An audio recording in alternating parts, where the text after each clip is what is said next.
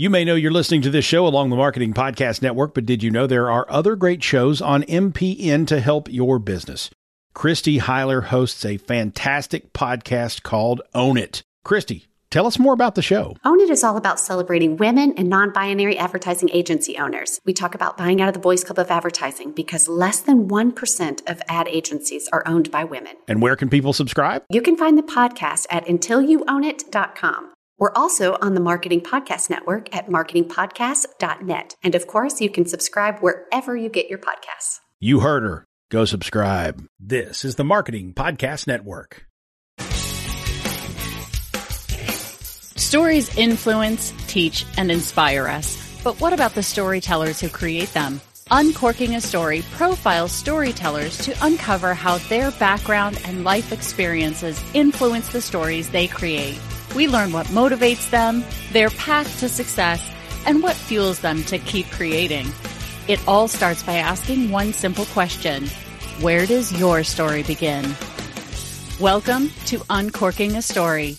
Now here's your host, Mike Carlin.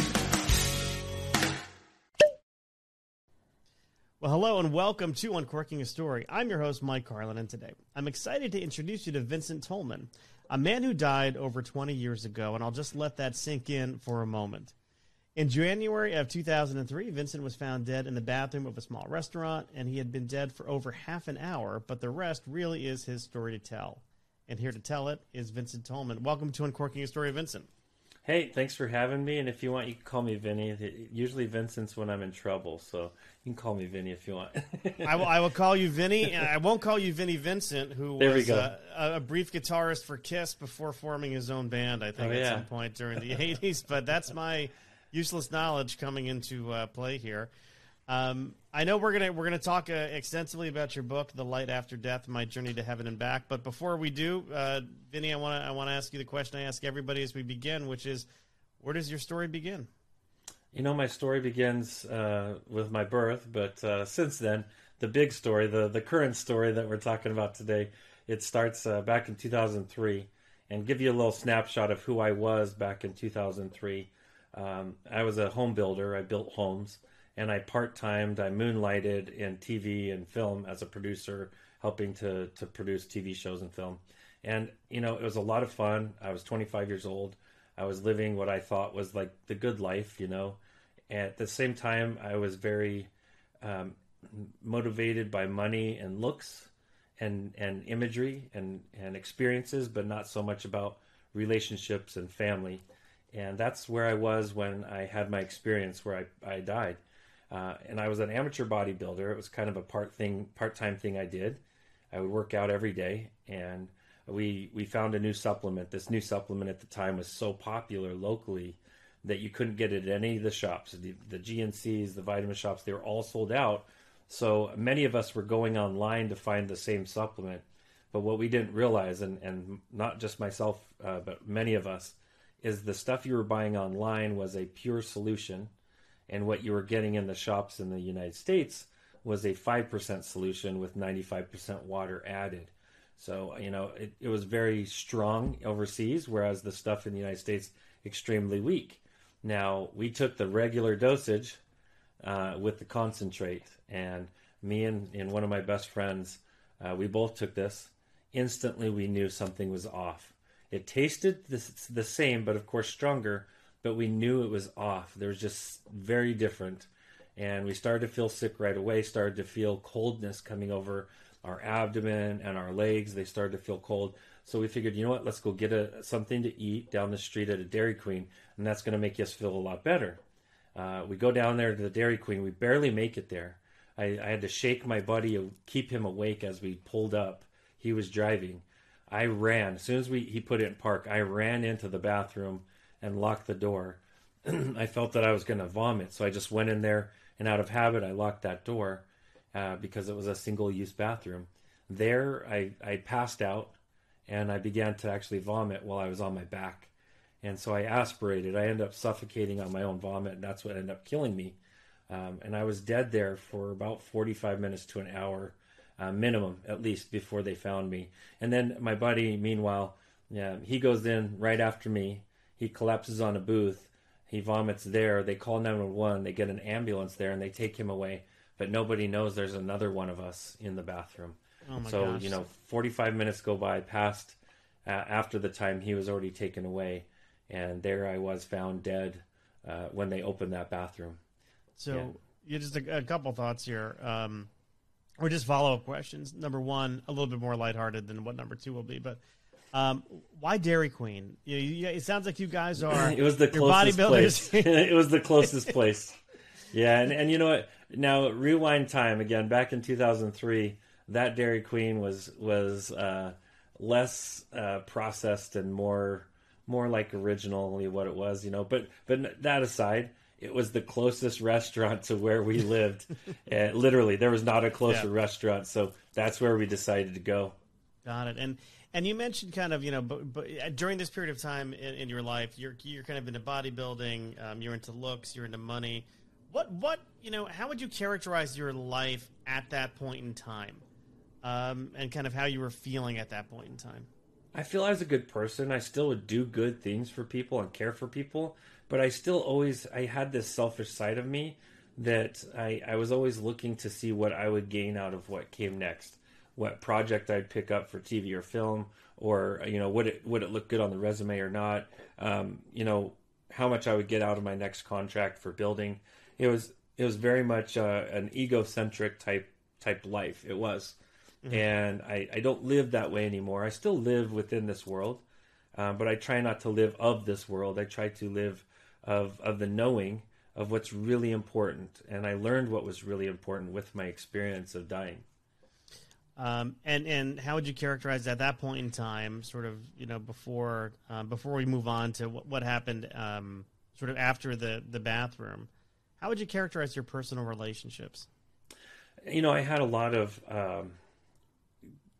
long-term relationships with friends, like very close friends, but I didn't have very many actual close relationships. Like I had so many thousands of quote unquote friends that would want to go do things, want to kind of use me so they could do whatever they wanted in their life, get what they wanted out of life.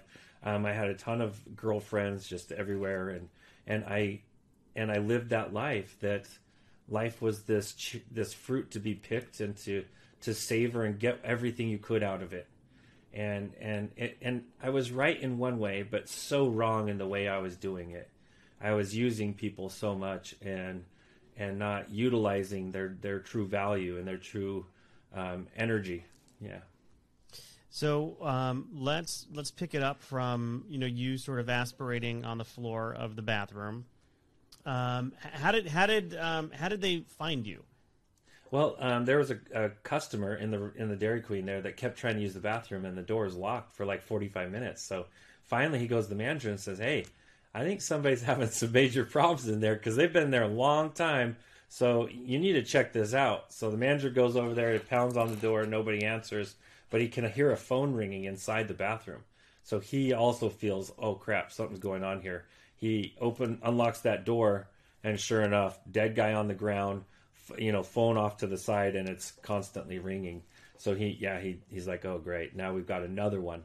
So they call 911 for a second time that day, and this time 911 is actually walking them through the process of, hey, this is what you do, feel for a pulse. And he wasn't doing it himself. He actually got his little gal that was his helper at the restaurant. She's like 16, 17. He made her, he's like, hey, put your hand on his neck, see if you can feel a pulse.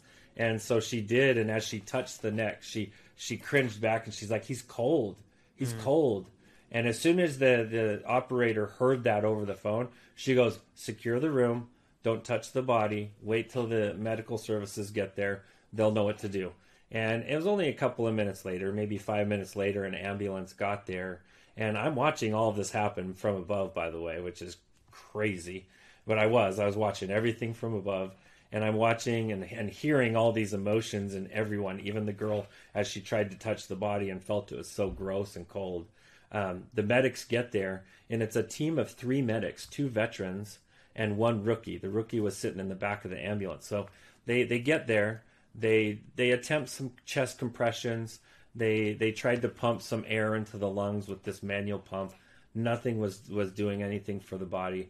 They did pronounce it dead. They put it in a body bag. They loaded it in the back of the ambulance, and then they began to get statements from everybody. So they got statements from the manager, from the gal who touched the body, from even one of the customers. They got a statement from. They signed all the paperwork. That took like 20, 30 minutes by itself, and then they pulled away from the scene. This whole time, though, the rookie is sitting back there in the back of the ambulance as they're doing paperwork and all this other stuff. He's sitting back there just kind of talking to himself and feeling horrible that they didn't try harder for this one. He felt that he wanted to do more. He really wanted to do more. Well, they pull away from this scene, and he feels this prompting that this one's not dead. And he kind of shrugs it off. And then it comes again, but it comes way stronger.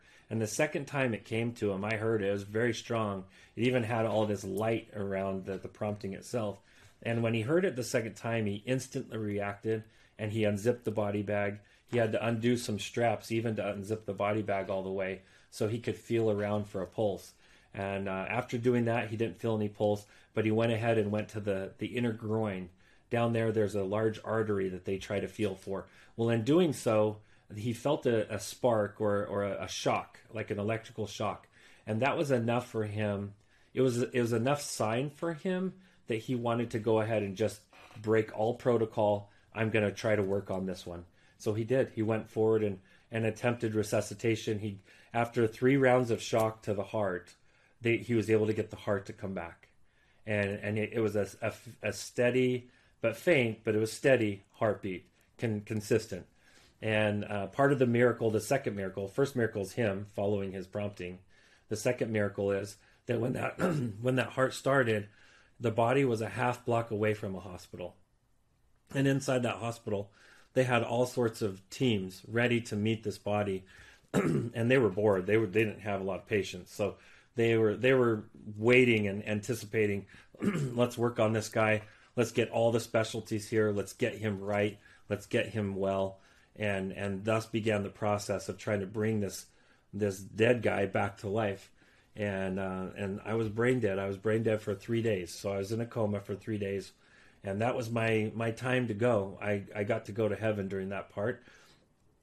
And it's not this place that we think of as what the movies have taught us heaven is. It's very, very different than what we've ever been taught. Yeah, I want to definitely talk more about that. But, out of curiosity, the crew that came to pick you up, was that the same crew that got your friend or a different crew? No, a different crew. Yeah, that other crew had turned him into the same hospital. But they had just pulled away from that hospital from turning him in. So they were there for a good, 30, 45 minutes, maybe an hour of just turning him in. And they were pulling away right as my ambulance pulled in to start, turning me over to the ER. Yeah. So there's, and we'll come back to it at the end of this, but certainly a reason why you got the crew you got. Yes, absolutely. Yep. But let's talk about kind of what happened during those 3 days, which, of course, is a significant number in Christian history. But I know. Talk to me about sort of what you were experiencing and what your journey was, when you had left the earth. Well, this all happened January 18th. That's when I died and was revived. But I woke up on the 21st, which was 3 days later. And during that period, I went on this journey. The first thing I noticed, once I consciously decided to turn away from my body, I knew I didn't want any more of this. That it looked like so much pain. The body was going through all sorts of seizures, and there was foaming coming out of the mouth, all sorts of junk coming out of the body. I knew I didn't want any of that. And so I turned away from that, and I chose to look away or turn away. And as I did, I recognized that there was this loving presence, this loving being that was standing right there, like had already been there. And the first instinct I thought was, "You're God." And because it's this white gentleman, long white beard, long white hair. And I'm like, "Oh, this is God," And he just laughed. He's like, "No, I'm not God." He said that I'm your guide. My name is Drake, and I'm here to help you. I'm here to help you go wherever you want to go. I can help you go back to your body, or I can help you go anywhere you'd like to go in the universe. And I told him, I said, well, whatever this energy, this feeling I'm getting from you, I want to go where that is. Can I go where that is? And he helped me understand that that was my home. That was where I originally came from, and that I could go back there, and he'd love to take me there. So we began our journey to go from Earth to this low reality or dimension, however you want to call it, up to this very high dimension of heaven, and this very high frequency, very high love space, high vibrational space. And in doing so, it wasn't just this journey of, hey, let's hop on the magical energy of this guy and go up to heaven. I had to actually learn some things and embody some principles for me to even keep up with him. So every time I would start to slow down my progress, it meant that I wasn't fully embracing what he was teaching me. Then I would have to learn something better, do something better, and then I could keep up with him. And that's what the whole journey was. And most of those 3 days, I wish I could say I went straight into heaven and I got 3 days in heaven. But I'd say I got 2 3/4 days of journey, and then about 1/4 of a day in heaven is what I got. And which is opposite of what I would have believed, because I was raised evangelical Christian. So being raised that, I pulled out my Christian card and I said, hey, I already know everything. I've been saved. I've been baptized. I've taken Christ on as my personal savior. So I can get right in. Just show me where to go. I'll get right into heaven. And he just laughed at that. He thought that was hilarious, that I thought that just having that just got me right into heaven. It's not just that. And taking the Christ upon me is not just taking a guy's name upon me, that it was actually, I had to embody the Christ, the anointing, the anointment, the selfless, loving being that Christ was. I had to take that on of who I was before I could get in. And it wouldn't matter my religion, as long as I took that essence, that Christ consciousness on me, I could go there. And that was kind of hard for me, even being raised Christian, because I'd lived such an egocentric life, almost a opposite of Christ, very ego-serving and self-serving life. And Christ lived opposite of that. So I had quite a bit of learning to do, and it took me so long because I took the short bus to heaven. I had to really learn some things, and so I did. I learned these 10 major principles. And I didn't even know it was 10 principles until we wrote the story down, and we realized there's 10 very distinct principles that I learned as I made my journey, and so we call it our 10 principles. So I do want to talk about the 10 principles, and I'm just going to ask everyone in the audience who could be thinking to themselves, Mike, who was this guy? Like, this is so different from a lot of the other stories that I get to uncork.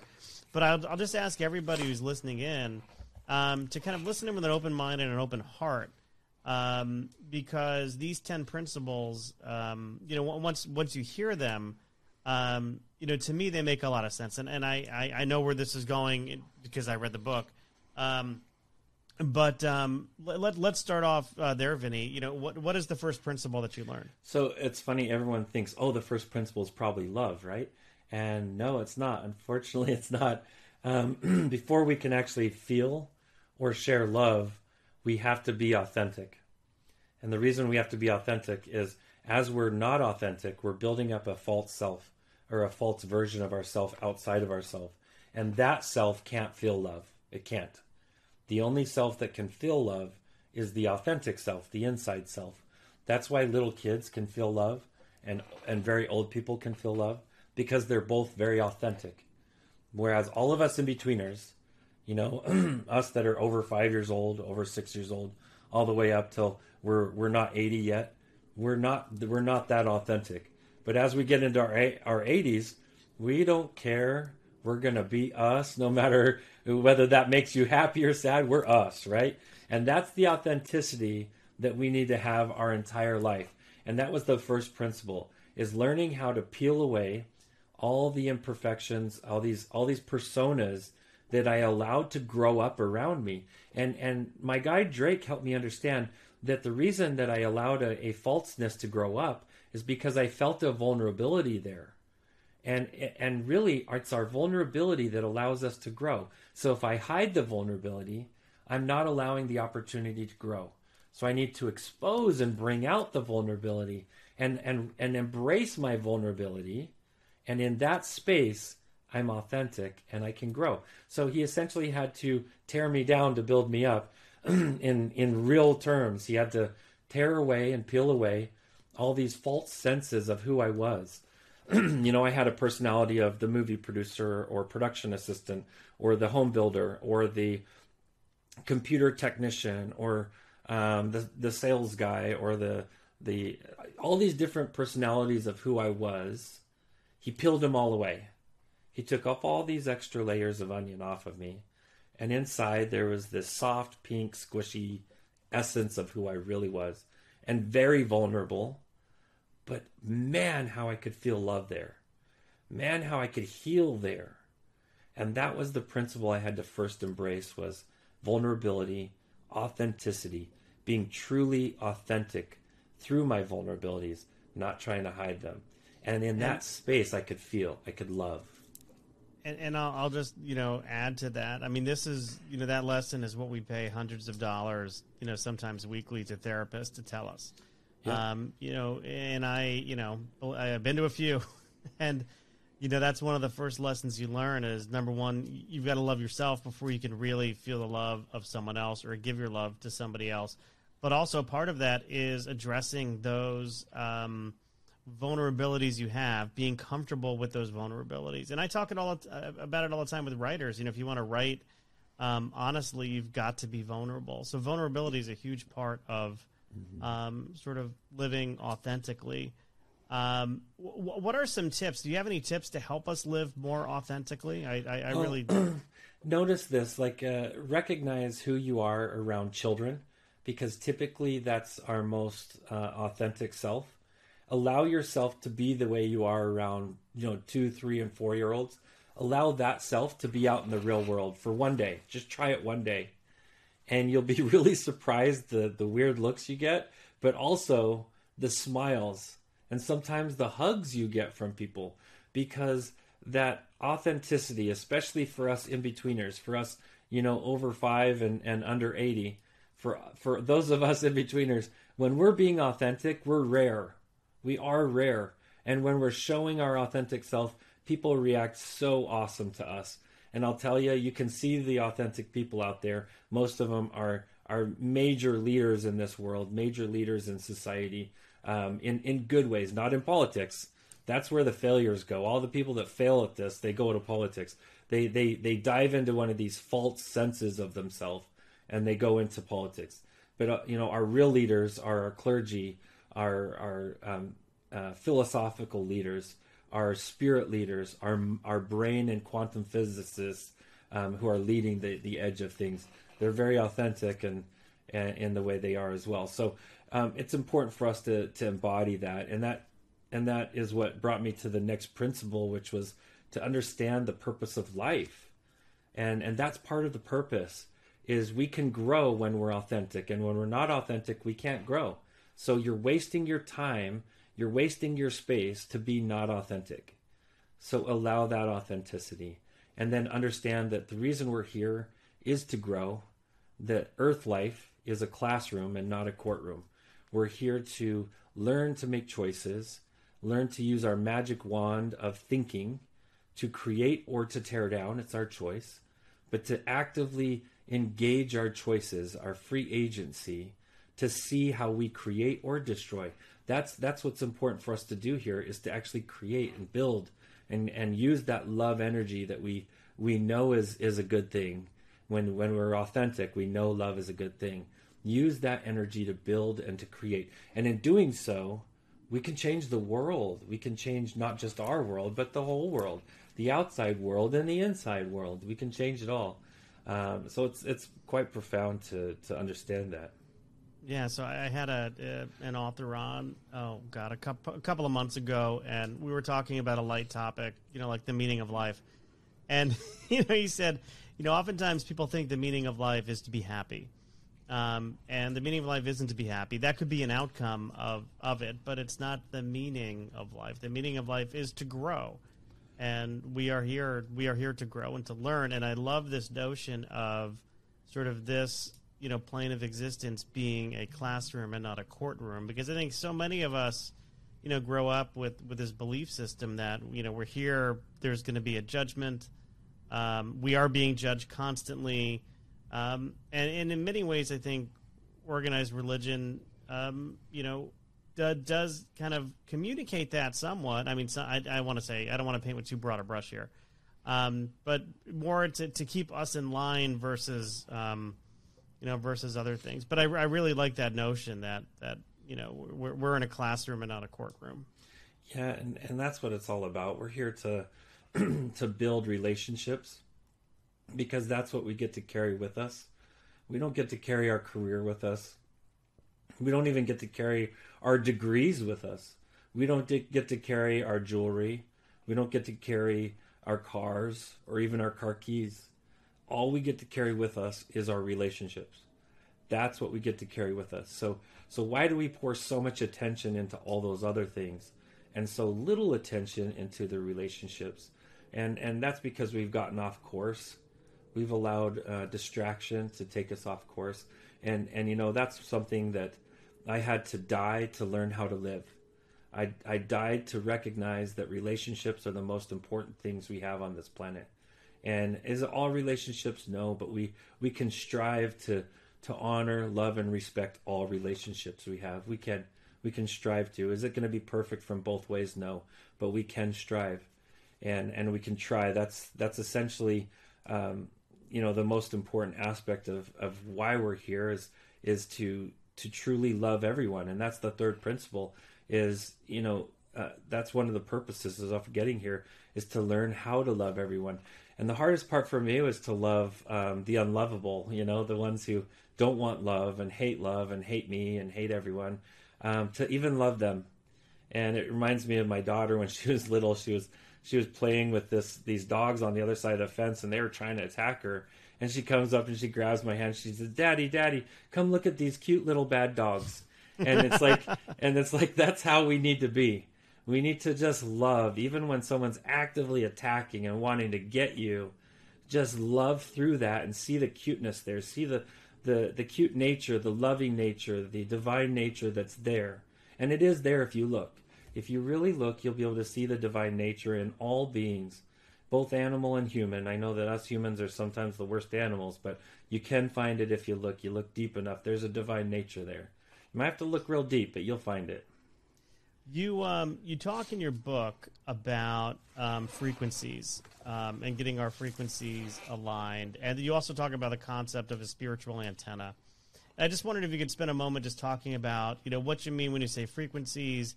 How can we tune our frequencies? I think of frequencies. I think of tuning an old radio. But how can we sort of, I don't want to say manipulate, that's got a terrible connotation to it, but how can we tune our frequencies, and what is this spiritual antenna? We could call it organize, right? We could organize or orchestrate our energy. If you talk to a quantum physicist or any type of quantum biologist or any other thing at the quantum level, you ask them, what's going on in the atom? When you look at the atom, the atomic structure of the human, what's going on there? You see a consistent movement or motion there. So when you're looking at the atom, that actual motion is your frequency. And what's really weird is you can take blood cells, you can take DNA from a human, take it off of them, put it in a microscope, and go put that person, that human, in a loving, safe space, a space where they really feel love. And you'll actually see that atomic structure raise and get higher to a higher vibration. Literally, that atom starts going crazy. And at the same rate, and this is when they're separate from each other by miles. They can be states away, and you get the exact syncopation between the separate cell that you took away and the actual being. And you can do that with fear as well. There's actual triple blind studies to this, where they can see the blood cells reacting the way they do to fear and to disease and to viruses, just by emotions, states away. And that's how we are. We are part of what's called quantum entanglement. That means that we are all energy, and we're all individual energies, liquid flowing energies in the fabric of life, and we're threaded in and out of each other in this life. And as we can raise our love frequency, we can start vibrating at this higher love frequency. We're not just raising us, we're raising everything around us. And that's the beauty about it. If we can get near those who are already raising their frequency, it raises our frequency. And that's what it's all about. And how do we raise our frequency? We make choices. Every choice we make every day, the food we put in our bodies, the social media we look at, the people we follow on social media, the entertainment we allow in our eyes, in our ears, that is energy we consume. And every one of these choices will either raise or lower our love frequency. And that's as simple as it is. Every choice, even the food we eat, how we eat it, if we bless it or we don't bless it, all of these things are choices that we have where we get to create our reality. We get to create who we are and what we are and the results.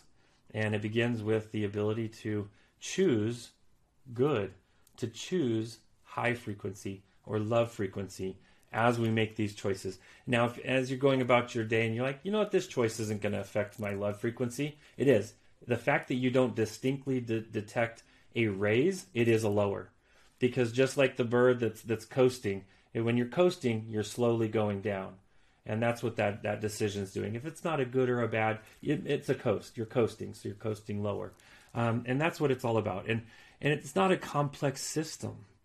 The system of life isn't so complex. It is complex, but it's not. It's very basic and very simple. Make distinct choices. Don't react to things. Don't let life choose you. You choose life. You choose what goes on in your life. Don't let life bully you and abuse you and distract you constantly, because that's what it's doing. And you know, it's unfortunately our content here, our social media and our internet and our phones, it's constantly distracting. Just in the time that I started this, I guarantee you I have probably 35 to 40 notifications. That's what's constantly going on for you. So if there is a battle being waged, and if they can keep you distracted long enough that you lower your frequency low enough, now you're in their hands. You're in the fear hands. You're in the hands of powers that want that. There is almost an imprisonment going on there that will keep you at that low frequency. And yeah, it's very powerful. So just reflecting on something, I'm just going to nerd out for a minute. I love it. I love nerding out. So, you mentioned kind of we are all energy, right? You were talking about sort of the atomic structure, and you could witness this. It's observable. Mm-hmm. We also know through science, through the, I think it was the first law of thermodynamics, energy can neither be created nor destroyed. Mm-hmm. And this is going through my head because, even though you are dead at this point, you are not, you're not gone. So your energy is somewhere else. Yes. Am I thinking along the right Absolutely. lines here? You're right there. In fact, science is behind you with that thought. Since we're nerding out, we'll go there. They've actually now given an atomic weight to the soul because they can weigh the body, the atomic weight of the body, while it's alive, right before death, and then right after death. And there's an actual number there. And everybody's is a little bit different, but the generalized number is very close to the same, no matter how many subjects they did this to. So there is a scientific proof that something leaves the body in death. And that energy, no matter what you want to call it, it doesn't change that it exists. And that energy is the soul, the consciousness, the higher self, the sliver of your consciousness, if you want to call it that. But who it is us. It's us. I kept going. And, to me was up here watching everything. Me was not down there in that body.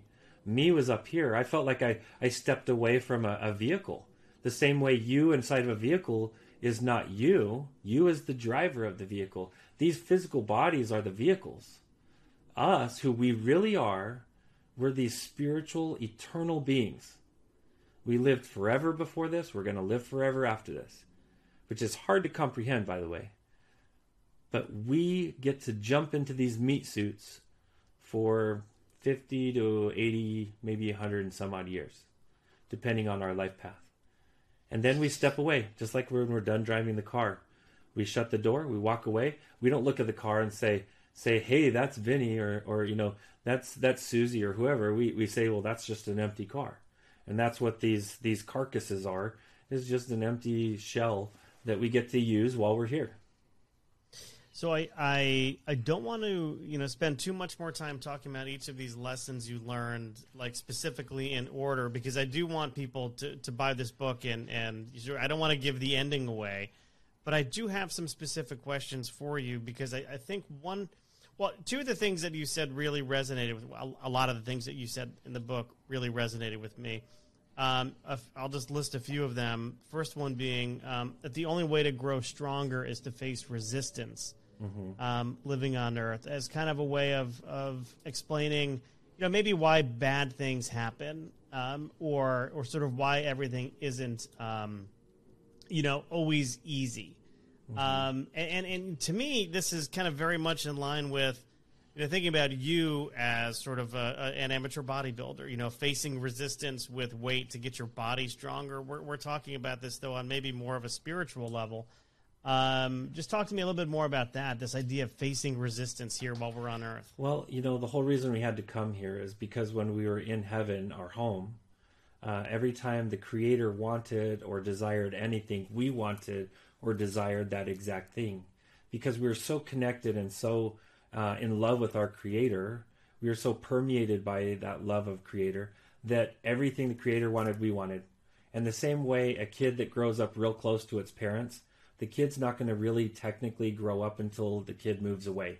So we were the kids that we had to move away. We had to go out to college, and our college is called Earth. And it is just that. It's just a school. It's for us to go get what we need for what we want. And, you know, some of us are just biding time. Those are the guys going to all the frat parties and never showing up to class. Some of us are showing up to class and we're eager and we're learning. And we're so focused on learning, we're missing all the lessons. We're missing the life lessons that you get from college. Then there's the in-betweeners. You know, that's most of us. We can really learn from our experience, our college experience here on Earth. We can learn from the frat guys. We can learn from the studiers.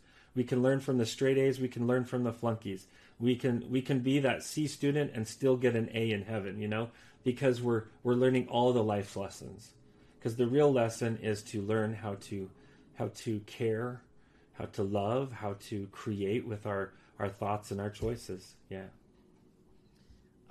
You know, another thing you mentioned that really spoke to me, and I was thinking about this. A friend of mine who lost a son who was, you know, very young. He had an infection, and he passed away very suddenly. I think he was like 7 or 8 years old. Wow.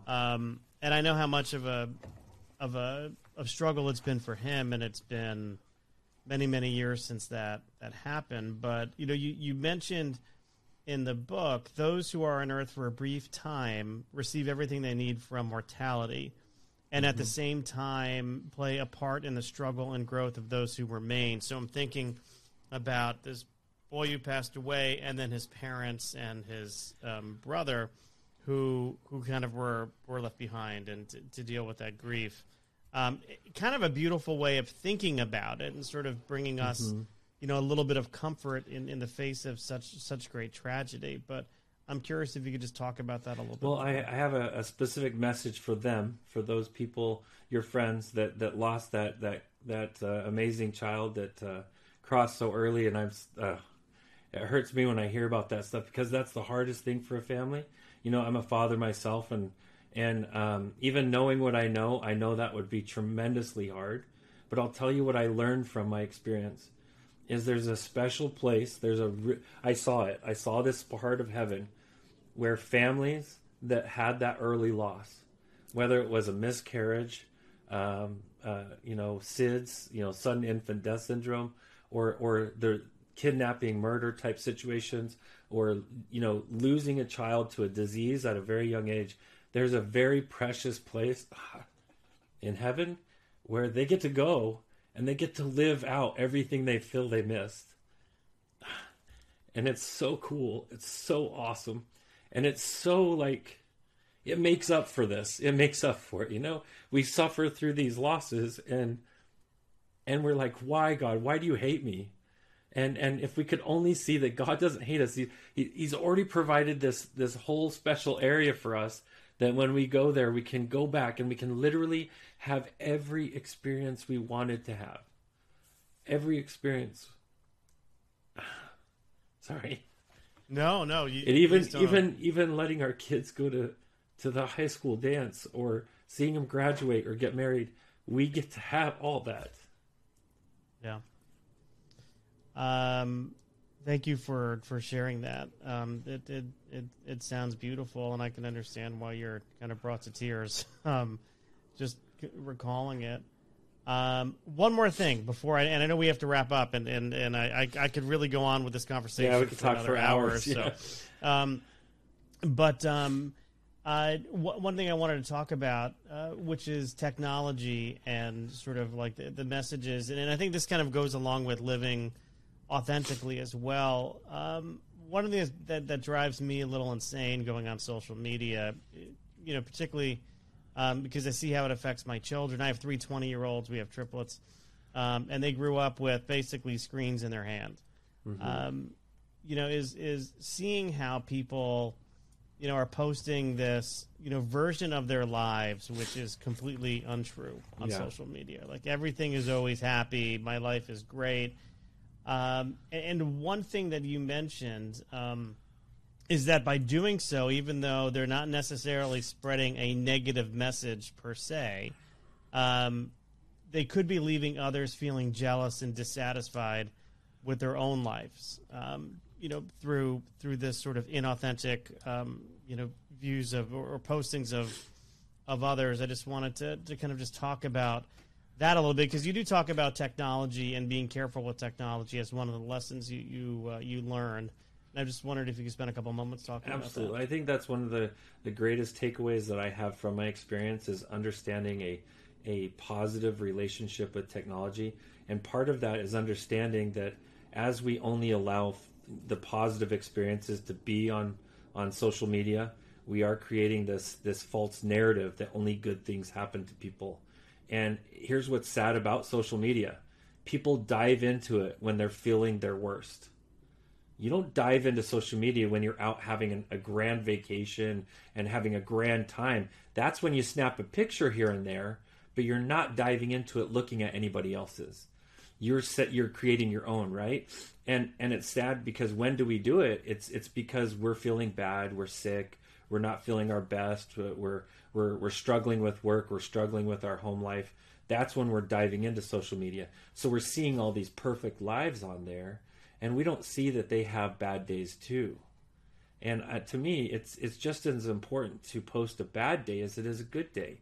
And there's very few people that do that.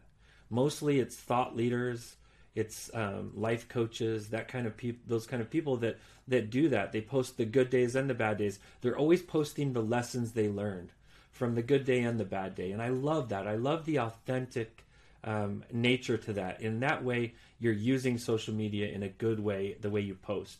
But to only post positive things and pretty pictures and touched up pictures, don't do that. That's one of your false personas. That's one of your false realities. And who you are is not that. Unless you can live in a virtual world where you can always be touching up everything, that's not you. So lean away from that. Do that once in a while just for fun. But don't think that's the norm. Because once that becomes the norm, that's when you hear the stories of someone getting banned from Instagram and they go and they kill themselves. Because they felt their whole value of who they were was their profile and their followers. And that's not a value. I guarantee you, if the chips are down and you're having a bad time in your life, your followers are not going to come and make your bed and clean your house and make you food. Those are only your real friends that would do that.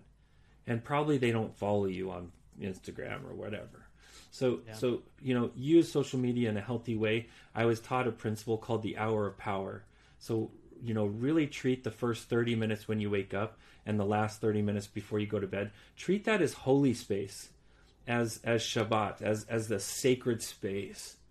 Treat that as your sacred space. Only allow in that space God or meditation or walking or serving others, caring for others. Do something positive in that hour of power, and you will change everything. Because even if you're diving into social media and to work and all these other things, when you're honoring your hour of power, you're keeping the right perspective on everything. And yeah, there we go. Yeah. I'd love to just do a pre-post, because obviously you didn't remain in heaven. You did come back. I know we talked about sort of the Vinny who was, right before he wound up on that bathroom floor, and Dairy Queen kind of living more for himself. Perhaps you didn't say the word selfishly. I'm going to use that. I'm going to. Oh yeah, I was selfish for sure. But how would you compare and contrast your life now versus then? I would try to say that I'm not selfish. I still am human though, so there's some selfish nature to me. But I'll tell you, I really love to serve others.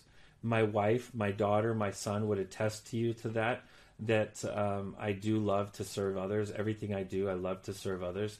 I actually do a coaching program to help people embody their own light, and that to me is my ministry. That's my purpose here, and I do that in kind of a miniature form in my experience, but I also do that in the real world form, where I actually work with CEOs and people from all over the world to really help them embody their light, because everybody needs that light. I help everybody that I can. And do that. So yeah, it's different now for sure. And one of the coolest things about my experience is later I found out who my guide actually is, a real guy, like the real guy Drake, and find out he's related to me in a weird way that I would have never ever known. And I was so tremendously blessed to have that confirmation, because up until that point, it was kind of a possibility of just delusion to the whole experience, because there was one neurologist that told me it was just my imagination making everything up. But my imagination couldn't make up stuff it didn't know. It couldn't pull stuff, absolute facts out of the ethers of my ancestry and bring that into my experience. So I love that I got multiple testaments of the truth of my experience through the whole process of learning to live ever since I came back. Well, I did want to tease that because there is a proof point in the book, and when the light kind of goes off, it's a pretty amazing part of the story. Mm-hmm. The other thing I want to tease for my listeners, if you do buy the book and read it, there's a great story with a psychiatrist at the end who throws you out of his office. I pretty much scared the crap out of a head shrinker. So we'll leave that as a tease. Vinny, this has been a great conversation. Where can people buy The Light After Death, My Journey to Heaven and Back? It was available at every major bookstore, but now what we're looking for is just Amazon. That's the best place. It's going to always be in stock there from now on. It did go through a little short circuit period where we were out for a little bit, but we've got it full stocked and we're good to go. So Amazon, Audible, Kindle as well, so you can get it digitally. Internationally, you can get it on Audible and Kindle, and then in the United States on Amazon. All right, and then if people want to get in touch with you, learn more about your story, or learn more about that coaching program you were talking about, do you have a website or any social media handles you want to share with us? I do. You can just find everything there at livinggodslight.com. Again, that's just livinggodslight.com.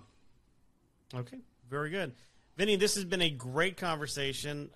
It was my pleasure to speak with you. Yeah, it was awesome. And I wish you all the best. Thank you so much. And I really appreciate, Michael, all that you've done to create this forum or this place that people can raise their frequency. Even if they're doing it in baby steps or big steps, that's really a cool thing that you're doing. So thank you for what you do and for this platform that you're working on and doing. So thank you.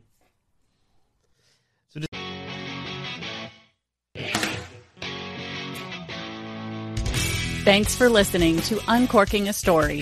If you'd like more information about today's guest or to find out more about Mike, go to uncorkingastory.com. If you enjoyed the show, please subscribe, rate, and review us at Apple Podcasts, Spotify, or wherever you get your podcasts. Tune in every week to hear Mike Carlin uncork a new story.